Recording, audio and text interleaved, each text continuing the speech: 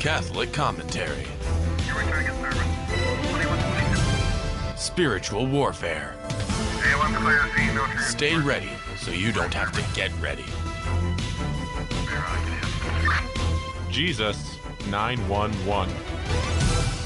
Good morning, Jesus 911 on Virgin Most Powerful Radio. Ruben Nava, along with Jesse Romero. You can't see him; he's not on camera today, but he's joining us on the Comrex. So, Jesse, good morning. How you doing, sir? Reporting for duty, sir. 10-8 for Jesus. Amen, Jesse, well, Memorial Day, Memorial Weekend, a lot of people think it just as just another weekend, just to have a barbecue, get an extra day off from work. But yesterday, and especially the times that we're living, it really it hit home for me, the fact that, those who have paid the ultimate price have given their life for our freedoms and just the ability to even do this radio show, it's quite the price, and I honor them. And absolutely. Let me just say one thing about Memorial Day. Just as now that I'm 60, I look back at my life, and I look back at our country as well, Ruben. I honor every single young man and woman that's served this country in any capacity, in any four branches of the service. But I will tell you this, and I'm more convinced of this. And you can see it just the other day when George Bush gave a speech, and he was talking about, and this one guy that went to a country and to invade a country, which was Iraq. Oops, Ukraine. What am I saying?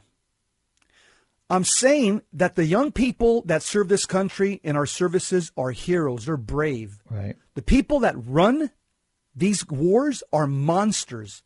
They are evil, and most of these people will fry in hell forever. There are very few wars in this country that have been just wars. Yeah. Most of these wars, Ruben, are being manufactured by the industrial war complex, Boeing, Lockheed, Raytheon.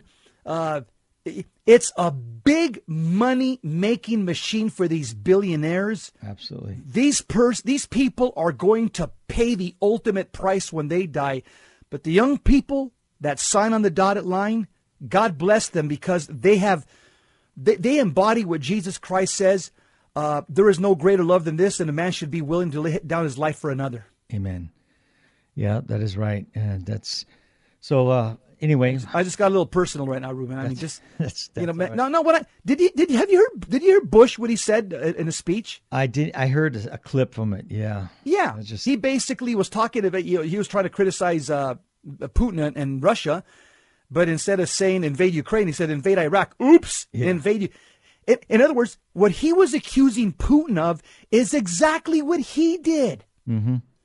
And he laughed about it. Oh, yeah, we still haven't found weapons of mass destruction.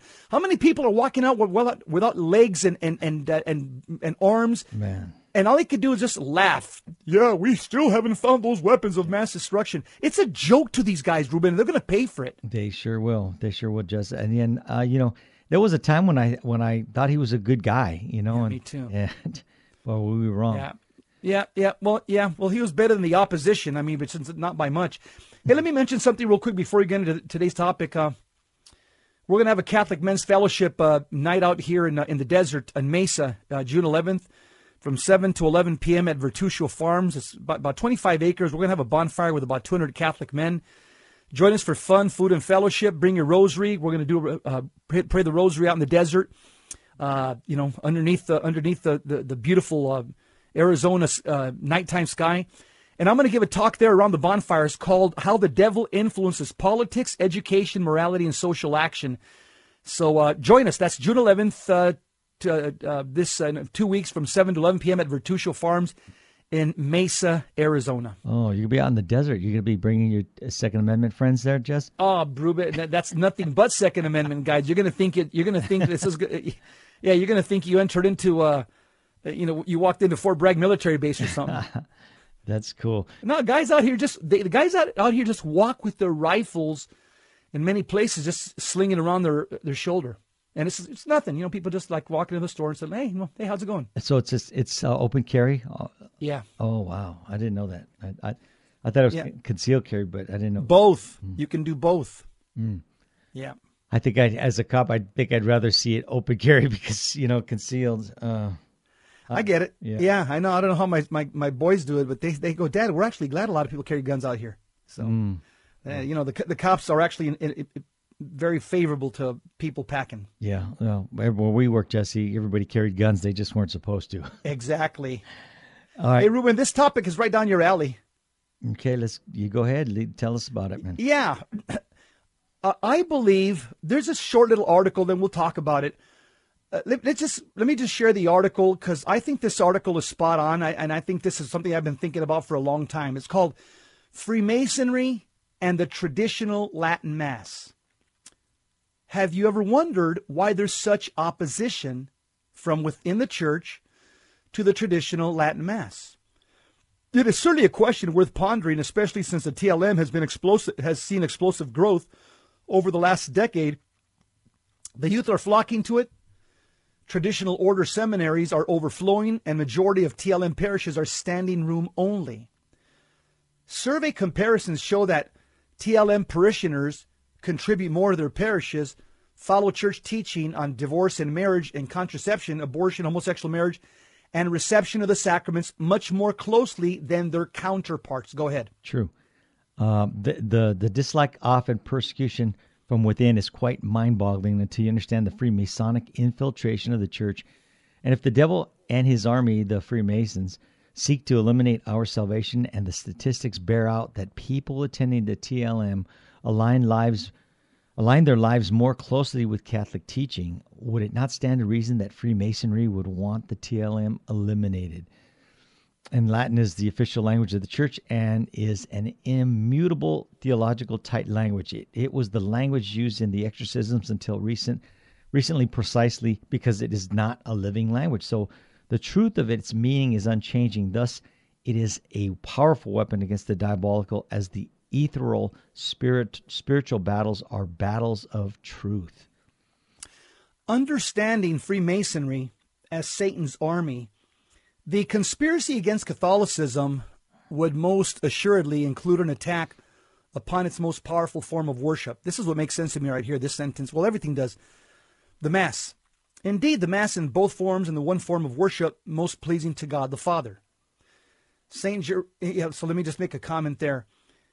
If the power that flows throughout the world comes from God's grace, well, God's grace is mediated through the Catholic Mass. That's called sanctifying grace, and it's mediated throughout the world through every altar in the Catholic Church. The Freemasons who have infiltrated the Catholic Church, we know this because we have several people in books that have been written on this. Right. I'm thinking about Alta Vendita. I'm thinking about AA Apostle 1025. I'm thinking about there's several Goodbye Good Men. There's several books that have documented and Father Murr, our own friend here on Virgin Most Powerful, he just came out with a book. I'll give you his title. He just came out with a book also highlighting the infiltration of Freemasonry inside the Catholic Church. Oh yeah, Taylor Marshall also in his book, he has a chapter on that his book Infiltration. So this is not something that's even open to discussion anymore. This is a fact.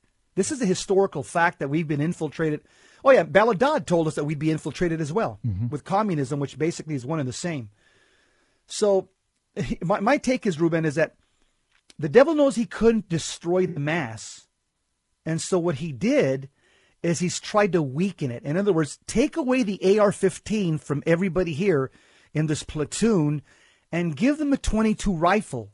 I mean, we couldn't take away the weapon completely because then we'd be exposed. But at least make sure that we're giving them a minimal arsenal to fight us with. That's the best analogy I can give at what happened at Vatican II. They couldn't destroy the Mass totally because, again, Christ has promised. The gates of hell shall not prevail against the church. I will send you the Holy Spirit that will lead you into all truth. There's too many promises from Scripture. As the Baltimore Catechism says, that the church is indestructible. That's one of the promises from Scripture. The indestructibility of the church and the indefectibility of the church. But it doesn't mean it can't be weakened. And that's exactly what I believe happened at Vatican II. And this article, I think, highlights it very well. Yeah.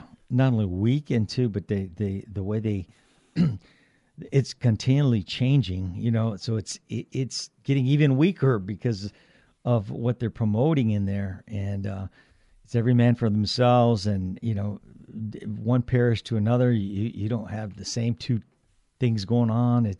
There's no order, and the devil doesn't he likes disorder. So it's, right. And the things that are promoting, communion to non-Catholics, to divorced and remarried, all those things that are going on and in various parishes. And so, yeah, it has weakened the Mass. And when I look at the TLM, it's never changing. You can go from one place to another, and it's the same. Right. Maybe one priest sings the sung Mass a little better than the other guy, but it's continuous. It's perfection. I don't know why they had to tamper with it. Well, I know why, but we know why. Yeah. All right. We'll continue this topic. Let's do it. On the other side of the break, we're going to continue this Freemasonry and the TLM.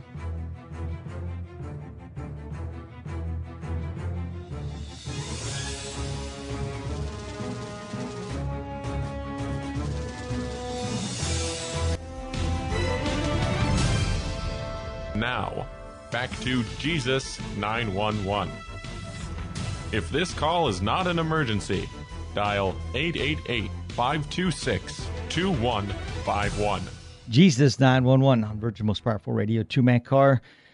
Jesse and Ruben, and we're talking about the TLM and Freemasonry. So, and what its effect on the traditional Latin Mass, and why are they trying to do away with it? They're trying to destroy it. Those people who have infiltrated our church. Jesse, so we were going over this article, and we're going to continue making comments.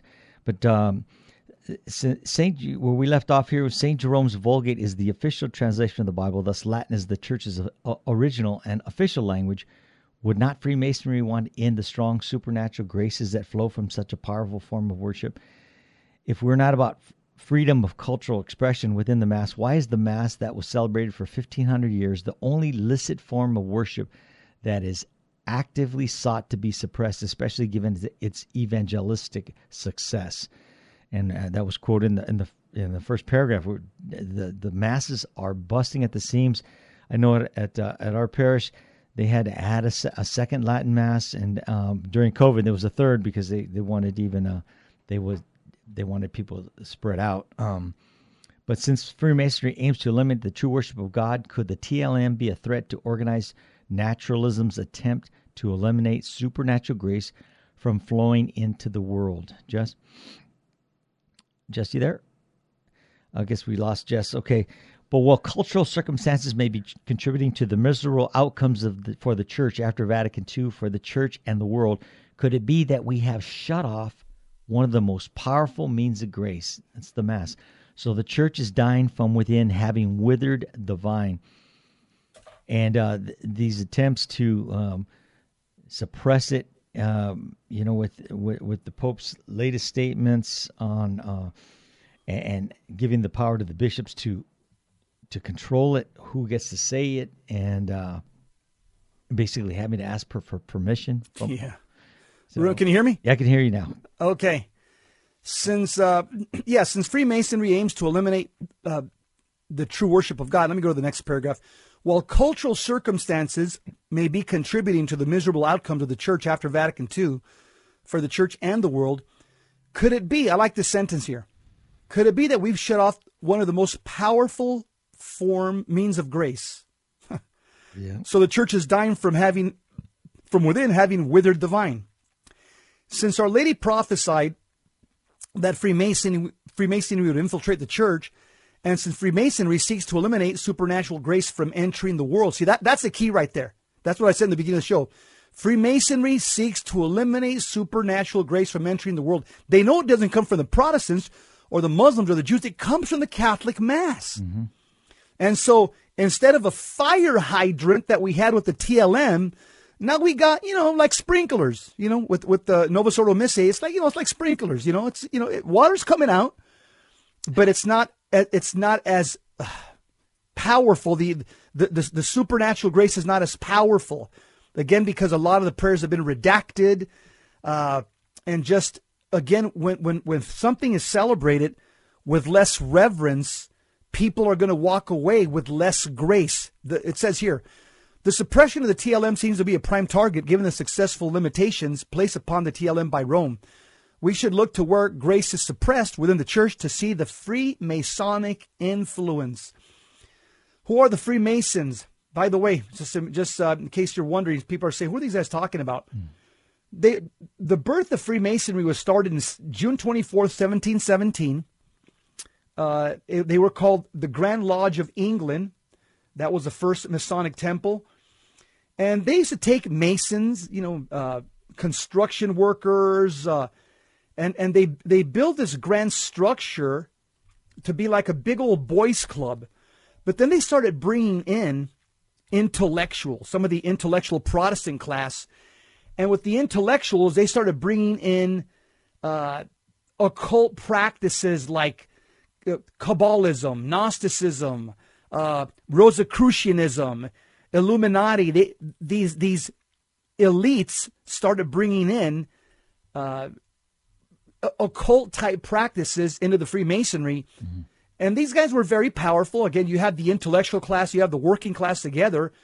They pooled their money together, and essentially, their main goal was the eradication of the Catholic Church. They saw the Catholic Church as their enemy, and so one of the things that the Freemasons have always promoted is a Latin phrase. It's called "solve et coagula." Solve et coagula, which means we must dissolve and coagulate. Or in other words, it means we got to break something down before we build it up again. That's exactly what's happening here, Ruben, with this Build Back Better under Biden. It's a Masonic scheme. We've got to tear something down and then build it back up again. That comes from the Freemasons. So when you hear Obama with his, what was his slogan for president? It was something similar. Well, Biden's is Build Back Better. That completely comports with Freemasonry. Freemasonry, they want to bring in a new world order. They don't like this present order, right? This present order was started by the Catholic Church, Western civilization, especially this order of one nation under God. The fact that in God we trust, the fact that we believe.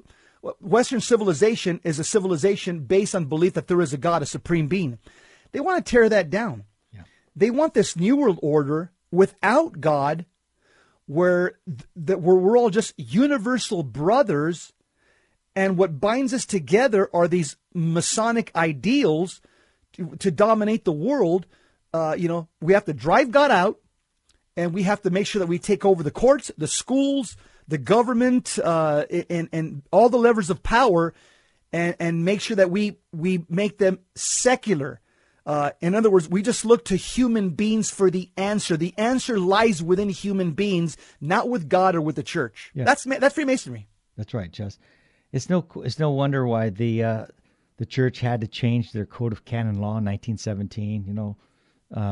After they're trying to do away with things that were traditional and things that are that keep us united. And what this Pope is saying here is that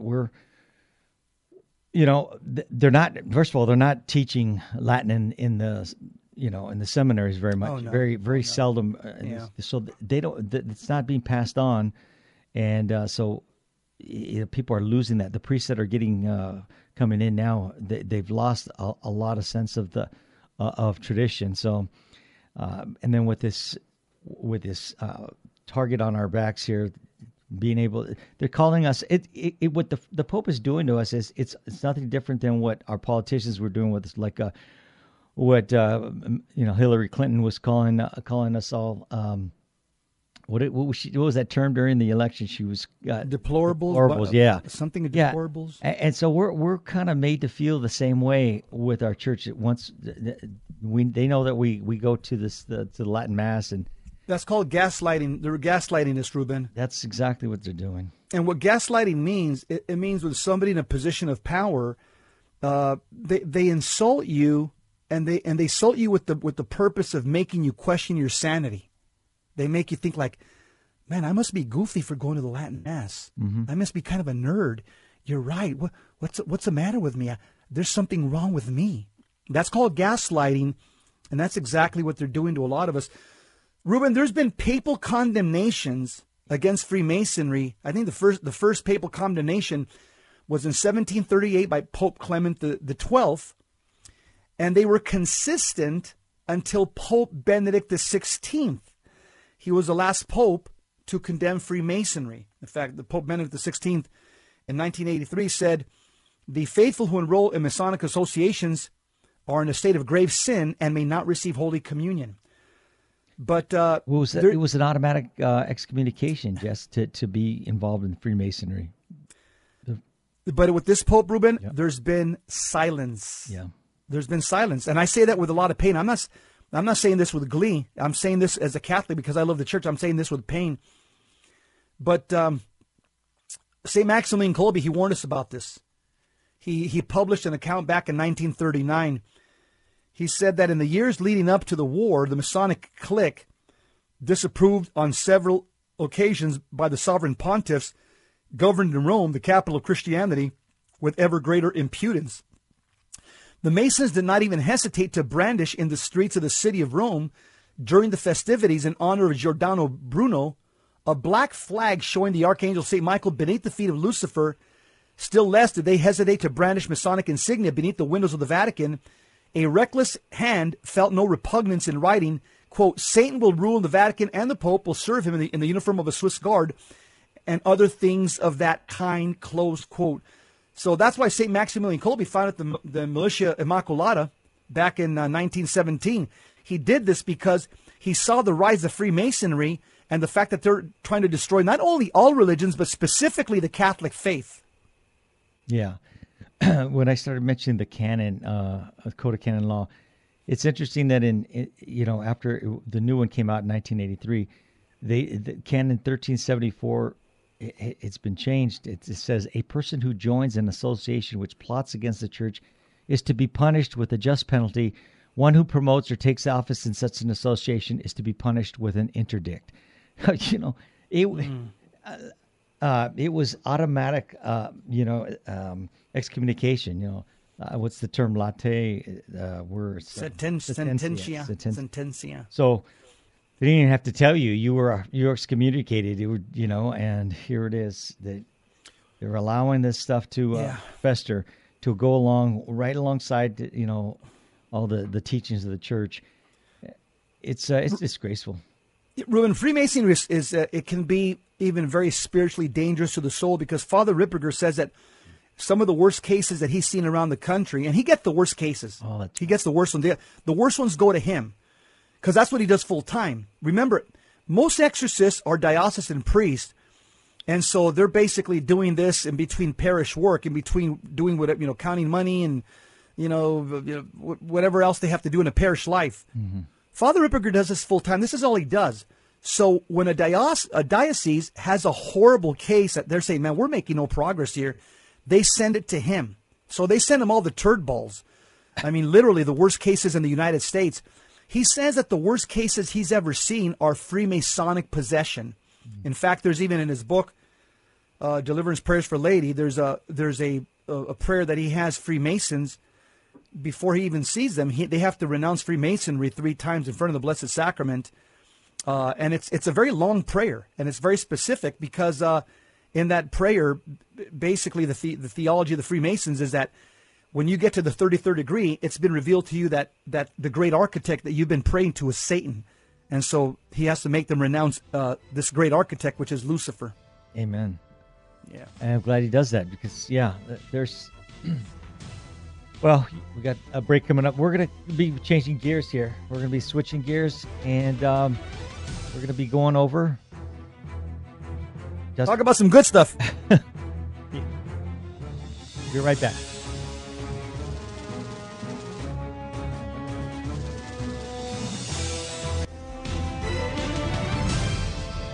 Now, back to Jesus 911. If this call is not an emergency, dial 888-526-2151. Jesus 911, we are back. I think what I was going to mention was the architect of Vatican II, Jess, Annibale Bugnini, and the fact that he was a Freemason. And that's not a matter of speculation. He left his briefcase behind in a Roman meeting room, and when it was opened and discovered, they saw that it would clearly identified the owner, Annibale Bugnini, and it was discovered to contain documents implicating him as a member of the Freemasons. And when it was brought to the attention of Pope Paul VI, then they said, "You've got to do something, or we're going to make this public." So he, of course, he had to banish him, even though that was his, that was his boy. His boy. Yep, it was the one who he brought back after John the 23rd had dismissed him, and Paul VI brought him back. So anyway, we're gonna Ruben, Annibale Bugnini, he was the chief architect of the liturgical reforms at Vatican II. He was the buck stopped with him. Mm-hmm. And he was not, again, there's a lot of evidence from historians, and we're not talking about lightweights here. I'm talking about very respected historians that say that he was a Freemason. And the last book that just came out, Father Charles Murr just came out with a book. I'll try to look it up right now. But in there, he documents exactly what you just said right now. Well, it's very well documented. Yeah. Well, he was there. He was one of the... He was young, fresh out of seminary, right? And nobody contests this no more, Ruben. Nobody that has any integrity contests the fact that he was a Mason. Yeah. How did he get there? Again, we have no idea. But I know one thing. He's already been judged, and I'm going to tell you some of the things that he's done to the church. I would hate to have been at that judgment, because you don't mess with the Church of Jesus Christ. You don't mess with the holy sacrifice of the Mass. And what he did is something that he's already answered for. Yeah, that's right. Correct. So we're going to switch gears, talk about carbon 14 dating, and that it's outdated. There's been a new evidence that defends the authenticity of the Shroud of Turin. And this is something that a lot of us don't know a whole lot about. You haven't taken a lot of time to look at the information on the shroud. Some people have. You probably have, Jesse. I have not, on the other hand. But it was interesting to note that an Italian scientist has conducted new tests demonstrating that the Shroud of Turin dates from the 1st century A.D. in stark contrast to the much promoted 1988 carbon-14 dating study, which claimed that the shroud was only from the Middle Ages. Dr. Liberato De Caro from Italy's Institute of Crystallography of the National Research Council in Bari has spent nearly 30 years studying the Shroud of Turin. Together with a team of researchers, he recently tested fibers from the shroud using the wide-angled X-ray scattering. It's called the wax method. This manner of research examines the natural aging of the cellulose that constitutes the linen of the investigated sample to provide age estimates. So the findings from Dr. DeCaro research published April 11th note that the testing results of the thread sample taken from the shroud were fully compatible with analogous measurements obtained on a linen sample whose dating according to historical records is 55 to 74 AD, which is coming from the siege of Masada in Israel. Ruben, and you know what it is? It's the left that wants to make sure, they're trying to make sure that they use false signs to discredit the shroud, because the Shroud of Turin, we maintain by faith and by the tradition of the church that it's the burial cloth of Jesus Christ. Right. And so this is why there's this, this big medical, again, just like we know even in our country, medicine has been politicized, and if you don't believe it, then you've got to wake up and smell the coffee. The Shroud of Turin is attacked by the left as fake, using carbon dating. And by the way, the religious left and political left, these guys they're connected right at the hip. The shroud is the full linen burial cloth in which our Lord was wrapped after the crucifixion while lying in the tomb. In excess of 13 feet long and 4 feet wide, it bears the undeniable marking of a man front and back with wounds consistent with those which our Lord suffered during his passion and death. Catholics revere it as one of the most foremost relics of Christ. It presents clear evidence supporting the historical reality of Christ's life, passion, and death. St. John's Gospel mentions it in the passage recounting St. Peter and John running to find the empty tomb of Christ in John chapter 20, verse 4-7.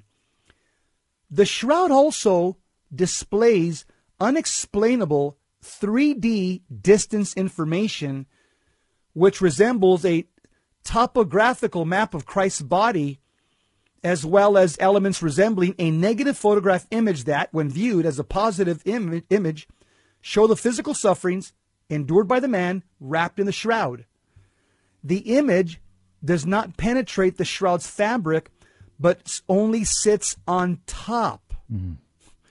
Kind of like Our Lady Guadalupe's image. When it's studied, they say that the image is just disconnected from the actual mantle. Mm-hmm. It's just like floating right over it. Right. The famous, and see, people can verify this, but people don't want to, Ruben. People want to remain blind to scientific facts that validate Catholic miracles, because you know what that would mean? Conversion. And they don't want to do that. People are stuck in their sinful ways. They don't want to change their sinful, wretched, disordered lifestyle, just living a life of pleasure. If they would verify these scientific facts that validate these miracles, they would say, man, the Catholic Church is that church of miracles. It's the Church of Jesus Christ. It's the only one that has these miracles around the world. I guess if there is a God, he started the Catholic Church, I got to become a Catholic. Oh, no, but that means I got to change my ways. Mm-hmm. I can't live with my girlfriend no more. The people are just stuck on their sinful habits because we have the evidence on our side. Last paragraph. The famous 1988 carbon-14 dating studies upon the shroud declared with 95% confidence that the shroud dated only from 1260 to 1390 AD. A team of scientists from the University of Oxford, the Oxford University of Arizona, and the Swiss Federal Institute of Technology in Zurich published their findings in Nature magazine in early 1989. Since then, the carbon-14 dating has been used to debunk the belief that the shroud is the burial cloth of our Lord, and instead labeled it as a fake. Well, I think the article talks about it later on, but yeah, they mixed the swath that they were using with some that had to be. They added to the original cloth, so it kind of got mixed in there. So of course you're going to get different dates. But I just thought it was interesting when I looked at the passage, John 20:4-7. It's almost as if the Holy Spirit wanted us to that he later on we were going to find out about these linen wrappings. And let me just read it here. It says the two were running together. This is John and Peter were running to the tomb, but the other disciple outran Peter and reached the tomb first. He bent down to look in and saw the linen wrappings lying there, but he did not go in. Then Simon Peter came following him and went into the tomb. He saw the linen wrappings lying there and the cloth that had been on Jesus' head, not lying with the linen wrappings, but rolled up in a place by itself. And we almost overlook that when we're reading this passage.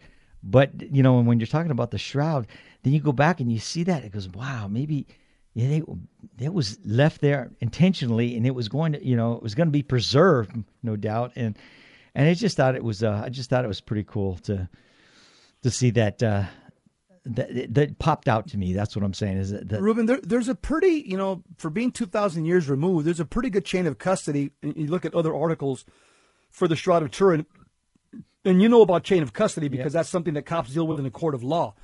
When you get the evidence, okay, before it got here to the judge, to the jury, how many people have tampered with this evidence or who's handled this evidence? They want to know exactly dates and names. The Shroud of Turin has a pretty impressive chain of custody, for being 2,000. I mean, we can't even have a chain of custody real accurately, something that happened 6 months ago or 2 months ago. But for being 2,000 years, we have a pretty strong chain of custody. That's where sacred tradition comes in. Yeah, go ahead, Jess. Yeah, so new research rejects dating claims of carbon-14. However, Dr. DiCaro's research appears to add yet another nail in the coffin of the much criticized, although still widely promoted, carbon-14 dating analysis. Far from the roughly 700-year age attributed to the Shroud, the Wax's research found that the experimental results are compatible with the hypothesis that the Turin Shroud is a 2,000-year-old relic, as supposed by Christian tradition. Dr. DiCaro used a fabric sample from the same area used in the 1988 carbon dating study. Unlike carbon-14 dating, the Wax WAXS method does not harm the sample, thus allowing the same material to be used for future research.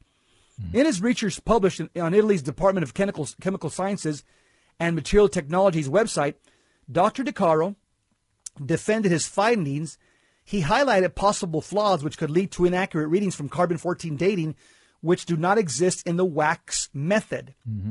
Moles and bacteria colonizing textile fibers and dirt or carbon-containing materials such as limestone, adhering to them in the empty spaces between the fibers that at a microscopic level represent about 50% of the volume, can be so difficult to completely eliminate in the sample cleaning phase, which can distort the dating. In fact, the fabric can be enriched with new carbon-14, assimilated through the life cycle of living beings belonging to epochs subsequent to the one in which the textile product was made. Continue. He also said this new campaign of dating measures through wax could allow us to confirm that the sheet, which the Christian tradition associates with the crucifixion, death, and resurrection of Jesus Christ, has precisely 2,000 years of history, defining a very important piece, the temporal one, of the complex puzzle that the Shroud of Turin still represents for science today. So we'll pick this up on the other side and talk about where it goes from here. To Jesus 911. We'll be right back. Don't change that dial.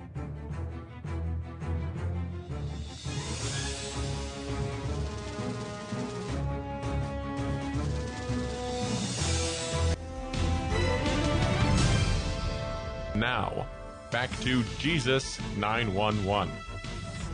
If this call is not an emergency, dial 888-526-2151. Jesus 911. We are back. And one of our listeners, Keith, texted me about the Shroud. He reminded me that that there's a Shroud of Turin Center at the Santiago Retreat Center in Orange County, California. Oh, that's right. And it has pretty extensive a collection of research info on the Shroud of Turin. So thanks for that, Keith. It's I guess you want to look it up, SantiagoRetreatCenter.org. And that's SantiagoRetreatCenter.org. If you can, so it's right here in our backyard. We can go out and find out more information on this, if you so care to do. Ruben, let me just mention something else about the Shroud. Is that here's something that it keeps scientists baffled. The decomposed body of the Shroud that was wrapped inside, or the dead body that was inside the Shroud, it emitted 34 trillion watts of ultraviolet radiation from every single part of the body to color the Shroud of Turin. Okay, look at the type of 34 trillion watts of ultraviolet radiation emitted from every part of the body, every cell of the body that was wrapped in the Shroud, to give us the image of the Shroud of Turin. Ruben, that type of power is something that we can't even compute.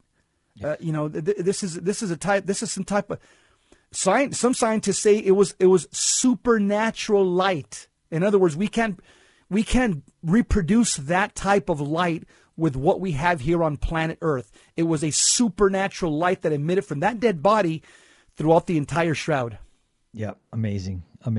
So, but why? So, why the insistence on the shroud as a medical fake? And Jesse touched on that earlier. But Robert Rucker, he's a nuclear analyst. He turned Shroud of Turin researcher. Is another way. Many experts who take issue with the carbon-14 shroud dating. In a paper published in July of 2020, he highlighted 15 problems with the suggested age derived from the carbon-14 study. The mainstream media blindly accept the studies. They want the mainstream media to do that, and they do. They Right. blindly accept the study's conclusion verbatim, despite numerous issues with the dating procedure. And basically, he regarding the image of the figure on the shroud, he said, the characteristics of the image are so unique, it's impossible for the image to have been made in 1260 to 1390 because the technology did not exist and still does not exist. This is indicated by the failure of all modern attempts to produce an image of the face that is macroscopically and microscopically correct using only materials and abilities available to people in the Middle Ages. And DiCarlo's findings are also supported by another Shroud of Turin researcher, Joseph Marino, who recently published an 800-page book detailing numerous questionable actions, errors, and contradictions regarding the carbon-14 dating methods, which included multiple versions of the sizes and weights of the chosen samples. And after 3 laboratories curiously refused to release the study data for several years, a Freedom of Information legal request in 2017 revealed that the carbon-14 study tested a piece of the shroud that had been repaired and was thus composed of both 1st and 16th century cloth. So, boom, there you go. That's in a court of law, Jesse. That would be Guilty. be dismissed. They would dismiss the case. They would say that's not that evidence is not standing. You're not going to stand with it. That's right. In a 2021 interview, an Inside Vatican reporter noted how, quote, Marino says his book points to irrefutable proof that politics, along with personal agenda, was the main theme of the carbon-14 dating of the shroud, close quote. Mm-hmm. Indeed, the mainstream media's fascination with and insistence on debunking the Shroud of Turin lends itself to becoming a stepping stone from which to attack Catholicism. By ridiculing the veracity of the shroud, which provides historical evidence of Christ's passion and death, leftists can then attack the existence of Christ, as does James Lynn Page in his book, quote, The Christ Enigma, Did Jesus Really Exist? However, the renewed evidence of scientific research, as conducted by Dr. DiCaro, appears to defend beyond doubt the historical and scriptural reality that the Shroud of Turin is the burial cloth of our Lord Jesus Christ. One more thing I want to mention is that many scientists, once again, going back to this explosion of light that came from this dead body that was wrapped inside the shroud, many scientists, too many to count, they say that there's no way that this could be the work of medieval forgers, because in the Middle Ages, much less even now, we don't possess that type of light, that type of brilliance. Mm-hmm. And so many scientists have said that in the Middle Ages, they would say the only way this happened is that was a supernatural flash of light, a supernatural flash of light. Because when you look at the wattage that it takes to produce that light and that image in the shroud, it's something that we don't even possess, much less in the Middle Ages, Reuben. Right. When the Son of Man, when he died on the cross, there was thunder and rain, and the temple in the curtain in the temple tore from the top, and that it's just the power of our Lord, and this is just another example of it. So we, the Catholic Church we have numerous artifacts and relics that we hold dearly to us, like the crown of thorns and Veronica's veil. Yeah, there you go. Veronica's veil, Our Lady of Guadalupe's mantle, the Shroud of Turin, the the bodies of the incorruptibles, Right, the saints. Eucharistic miracles. Things. Yeah, Reuben, Jesus Christ said that he would validate and verify his gospel through miracles. There is no religion on planet Earth that has the miracles like the Roman Catholic Church. Mm-hmm. And not only do we have the miracles that we've documented, but a lot of them can still be seen right now. Again, when you look at, for example, some of the Eucharistic miracles that happened in the 7th, 10th century, 11th centuries, you could still see them right now. The Shroud of Turin, Our Lady of Guadalupe, Veronica's Veil, the incorruptible bodies of saints. These are miracles that you could see right now as a rational skeptic, and you can see that the Catholic Church is the only church that could produce these type of miracles. Let me just mention one more thing about the prior topic that we started with, because I found it.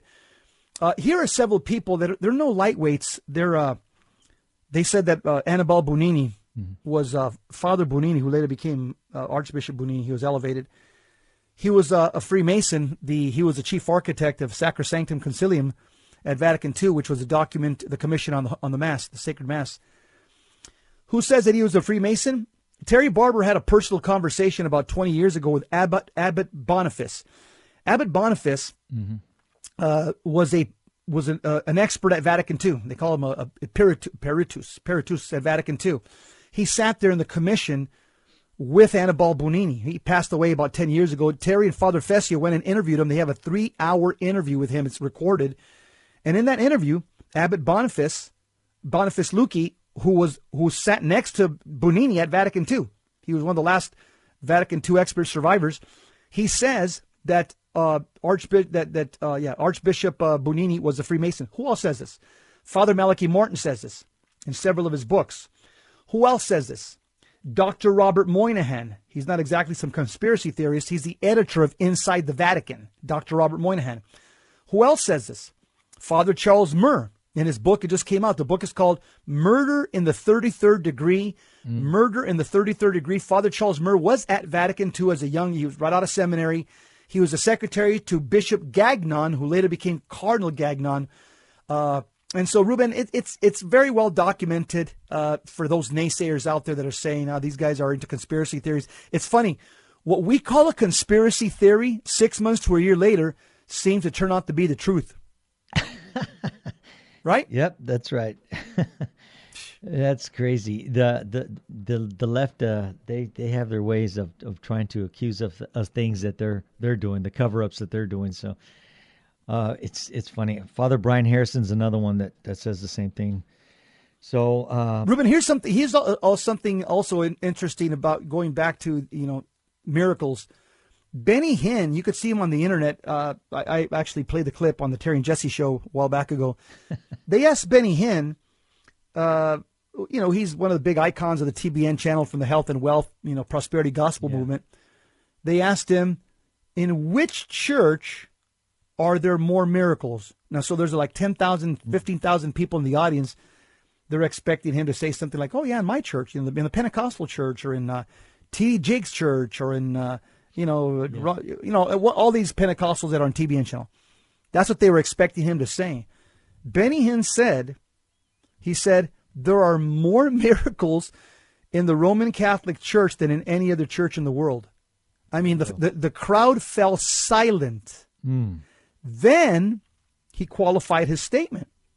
He said, that's because they have the Eucharist and we don't. Oh, my goodness. Benny Hinn said this, Ruben. It's on YouTube. Oh, my goodness. So, that indicts him even further, Jesse, because he knows, to know and to not act on your, what's been revealed to you, then. Exactly. Exactly. It'd be better that he had not been given that revelation to die in invincible ignorance than to die knowing it, because the catechism is very clear. How do you get to heaven? I'll make it very simple. You must accept truth. Who is truth? It's a person. His name is Jesus Christ of Nazareth, the Son of God. But it's a package deal. When you believe in Jesus, it isn't me and Jesus only. Jesus has a bride. Yep. It's called the church. So when you believe in Jesus, here's the Protestant and the Catholic distinction. Protestants have a solitary view. They see Jesus as a single man, so to speak, as a bachelor. Okay? We see Jesus as the bridegroom, as it says in the scriptures, New Testament, and the church is his bride. That's what it says in the New Testament. So when we believe in Jesus as Catholics, we believe in the whole package deal, the whole marriage, because Christ is married to a bride called the church, and that church historically is the Catholic Church. So that's a distinction between Catholics and Protestants. They have a bachelor Jesus who doesn't have a bride, and we believe in the Jesus of the New Testament who's called the bridegroom, and the church is called his bride. Yep. And Jesus doesn't have multiple wives, okay? Negative. That's right. That ain't happening. Not a polygamist. He has one bride. Okay. Amen. So, anyway, you've been listening to Jesus 911. If you found that the Shroud information interesting, continue. Dive deeper into this. There's a lot to... Exactly. Anyway, stay tuned for Hands On Apologetics with Gary Mishuda. And we are out. We are 10-7. Out. Okay. Also, remember, June 18th, the men's conference here in Covina, California. That's right. Mark your calendar, June 18th. All right. We'll be back on Thursday. Well, I'll be back on Thursday. Jess, you'll be here tomorrow. God bless. Keep the faith.